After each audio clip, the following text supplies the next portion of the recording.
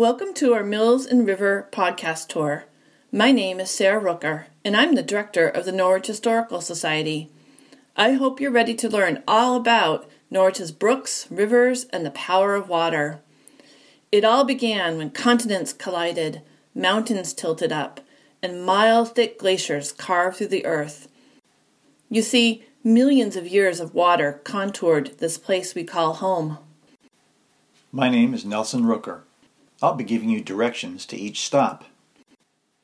My name is Callie Guyan. I love learning about history, and I'm going to be your guide on this journey into the rivers and mills of Norwich, Vermont. We all know the Connecticut River. It has flowed in its current location for about 2 million years. Did you know that? Are you curious about how it came to be? 600 million years ago, way before the time of the dinosaurs, a continental collision left great faults that created paths of water and channels that became the rivers and streams we see today in Norwich. Around 23,000 years ago, glaciers covered New England. In some places, these large masses of ice and compacted snow were 1.5 miles thick. From Norwich to the Hanover Co-op is about 0.5 mile. Imagine how high 1.5 miles of ice would be. That's taller than Mount Washington. As the glaciers melted, waters flowed down what is now the Connecticut River Valley. The water flooded behind a dam of debris and ice in what is now Connecticut. These flooded waters formed a long lake known as Lake Hitchcock. It stretched at least 250 miles north, beyond St. Johnsbury, Vermont. You can see remains of Lake Hitchcock in Norwich, where the Marion Cross School playground is today. The playground marks the flat bottom of the lake.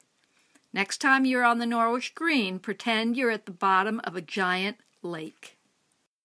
Our first stop is Blood Brook. Turn left out of the driveway and left onto Elm Street. Cross the bridge and stop on the side of the road where it's safe. You might want to listen to the next stop while standing on the bridge.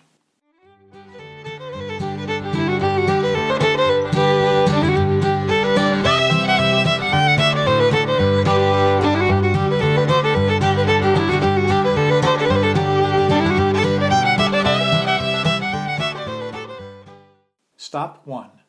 Water power at Blood Brook. Take a look at this waterfall. Is the water rushing and roaring over the falls? Have you ever heard of the power of water? Our earliest Norwich settlers certainly did, and they built mills with water wheels to harness that power. If you look carefully, you may see remnants of the sawmill that was below this bridge.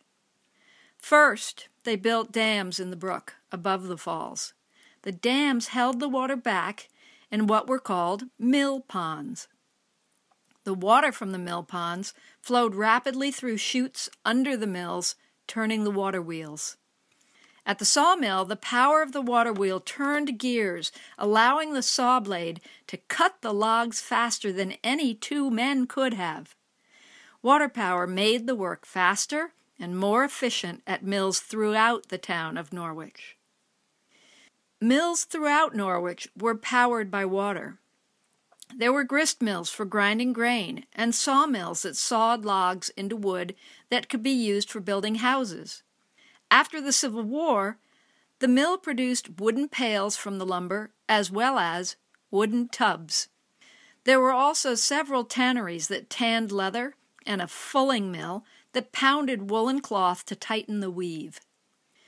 If you had walked down the road to Blood Brook in the years following the Civil War, besides the roar of the water, you would have heard the rumbling of the water wheels, the grinding and clanking of various machines, and the shouts and chatter of the workers who kept them all running. Unfortunately, you would also have smelled the tannery, where animal hides were being processed into leather. Our next stop is near the Ampampinusig River at Campbell Flats Road. Go back to Main Street and turn left. Travel 5 miles. Turn right onto Route 132 East.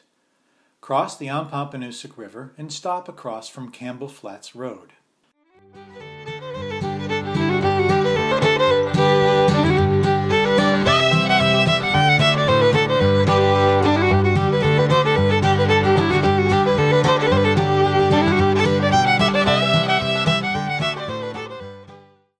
Stop 2, Pattersonville.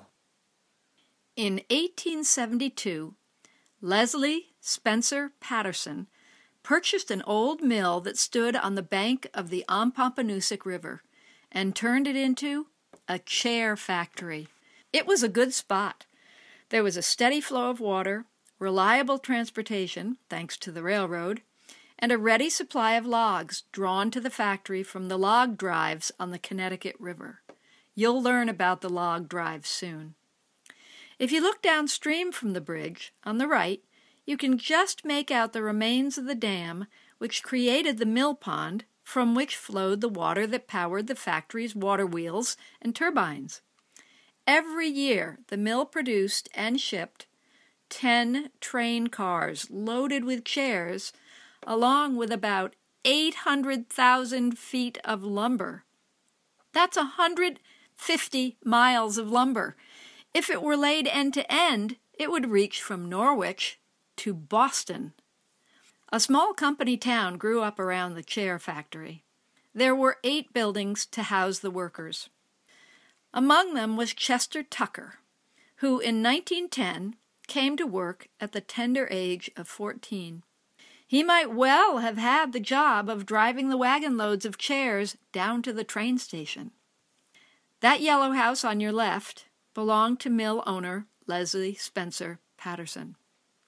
Just to the right of the yellow house, there once stood a general store, the second floor of which sometimes served as a dance hall, just like at Dan and Witt's. Eventually, the community became known as Pattersonville. Continue down Route 132. Turn right on Route 5 South, and almost immediately thereafter, turn right onto Old Bridge Road. Turn around and look across Route 5 and down Kendall Station Road. Please do not drive onto Kendall Station Road. There is no outlet, and we want to discourage people from using the driveways to turn their cars around. Plus, the railroad crossing has no safety gates. You are welcome to walk across and get a closer look at Kendall Station if you'd like.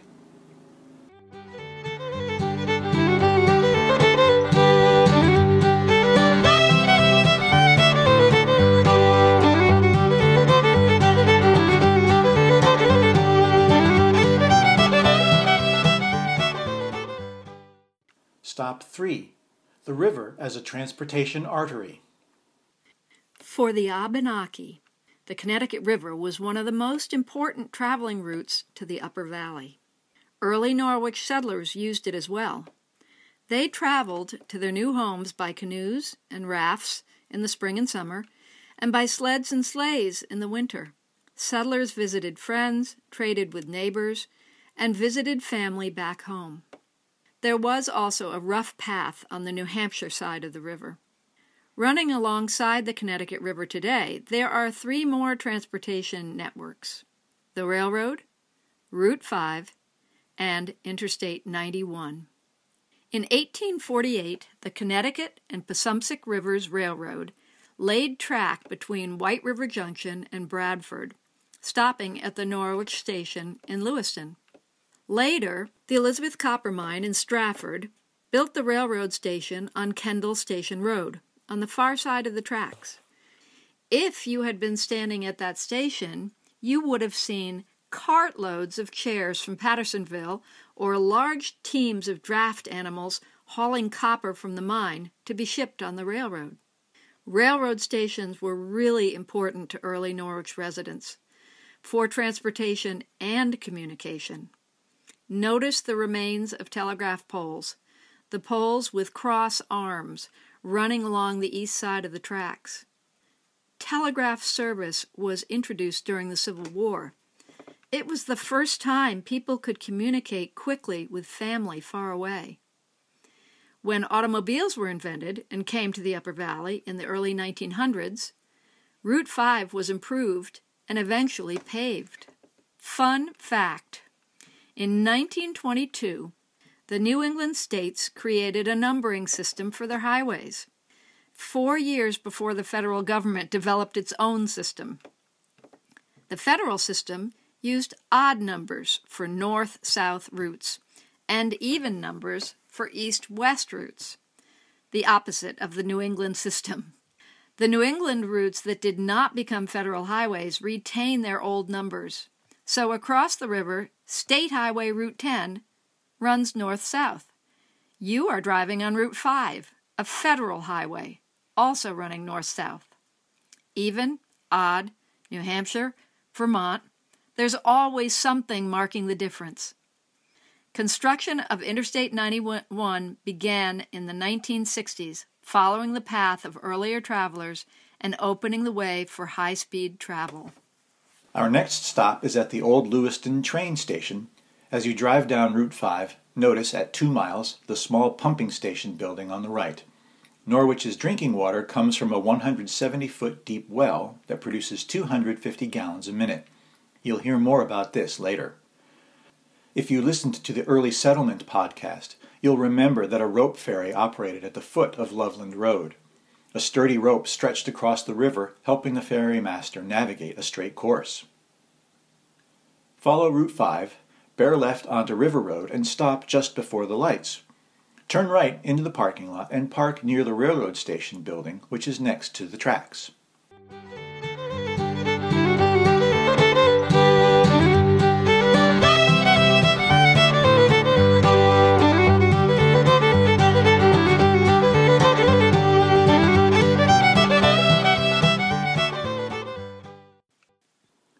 Stop 4.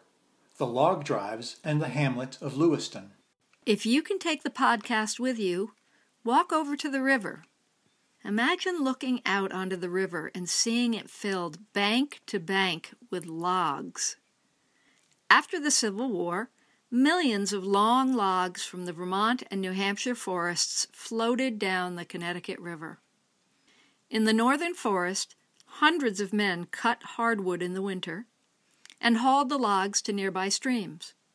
They built dams on the streams to hold back the water and logs until they were ready, and then loosed the water to flush the timber downstream. It was very dangerous work, and the men had to wear spiked boots and be able to ride logs in fast, icy water for up to 16 hours a day. It was said that the women who kissed their men goodbye in the spring never knew whether they'd see them alive again. Walk back to where you parked and take a look at the train station. This part of Norwich was named for the Lewis family, who arrived in Norwich in 1767. Dr. Lewis was the first doctor in Norwich.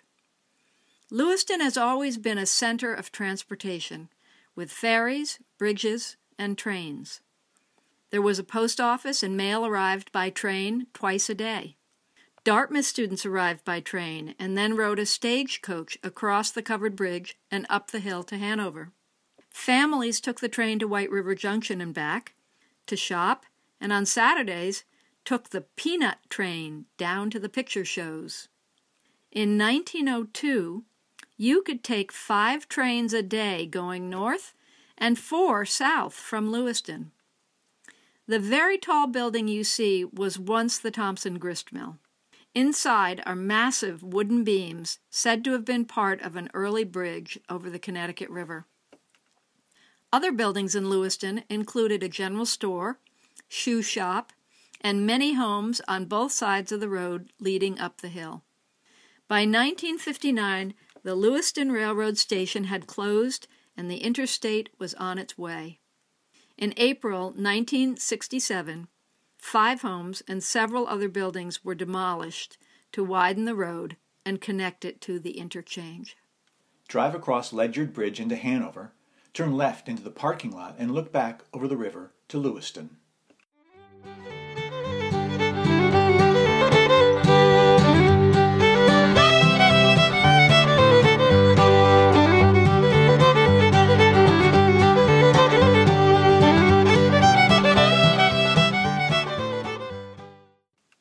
Stop 5. Managing water. Before dams were built, spring thaws and heavy storms routinely caused tremendous flooding and destruction downstream. The Union Village Dam was one of 16 reservoirs and dams built to control water flow into the Connecticut. When the Wilder Dam was built in 1950, it raised the level of the Connecticut River by 16 feet, wiping out much of the shoreline. The river, where you are now, is much wider and slower moving than it used to be. Remember the pumping station you saw?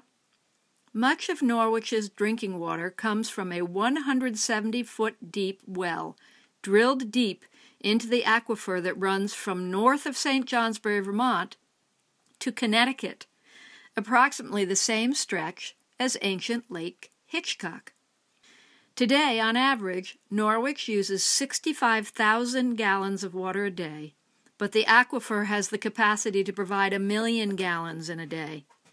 That doesn't mean you should waste water. Look up to the hills.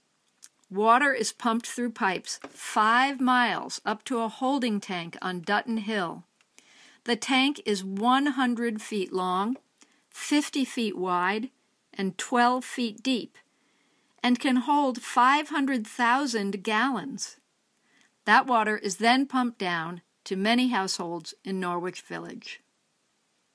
In the early days before electricity, food was kept fresh using ice harvested from ponds, rivers, and lakes. Blocks of ice were stacked and packed in salted hay and sawdust, and stored in ice houses. Some of the ice came from the Connecticut River near Lewiston. In the early 1900s, the Lewis family stored it in their barn and peddled it door to door throughout the summer. As the river grew increasingly polluted, they stopped harvesting ice. By the 1950s, the Connecticut River had earned a reputation as New England's best landscaped sewer. Waste from the copper mines upriver, raw sewage from homes and factories, runoff from farmland, and pollutants such as the insecticide DDT all found their way into the Connecticut River. Adding insult to injury, the river was used as a dumping ground for household trash. People still remember seeing sinks, refrigerators, tires, and other assorted trash littering the riverbanks. These pollutants and the dams along the river disrupted the natural habitats of fish, and some, like the migratory Atlantic salmon, disappeared altogether. The Connecticut River Watershed Council was founded in 1952 to confront the river's immense pollution problem. In 1972, the Clean Water Act was passed by Congress. Wastewater treatment systems, modern household septic systems, and new standards in farmland and manure management have all helped improve water quality, although much work remains to be done. We must all continue to do our part to keep the rivers clean. Take a moment to think of what the Connecticut River means to you and your family. We hope you enjoyed your tour. You can find photographs and more stories of Norwich's rivers and mills at the Norwich Historical Society's website, as well as links to more podcast driving tours and walking tours.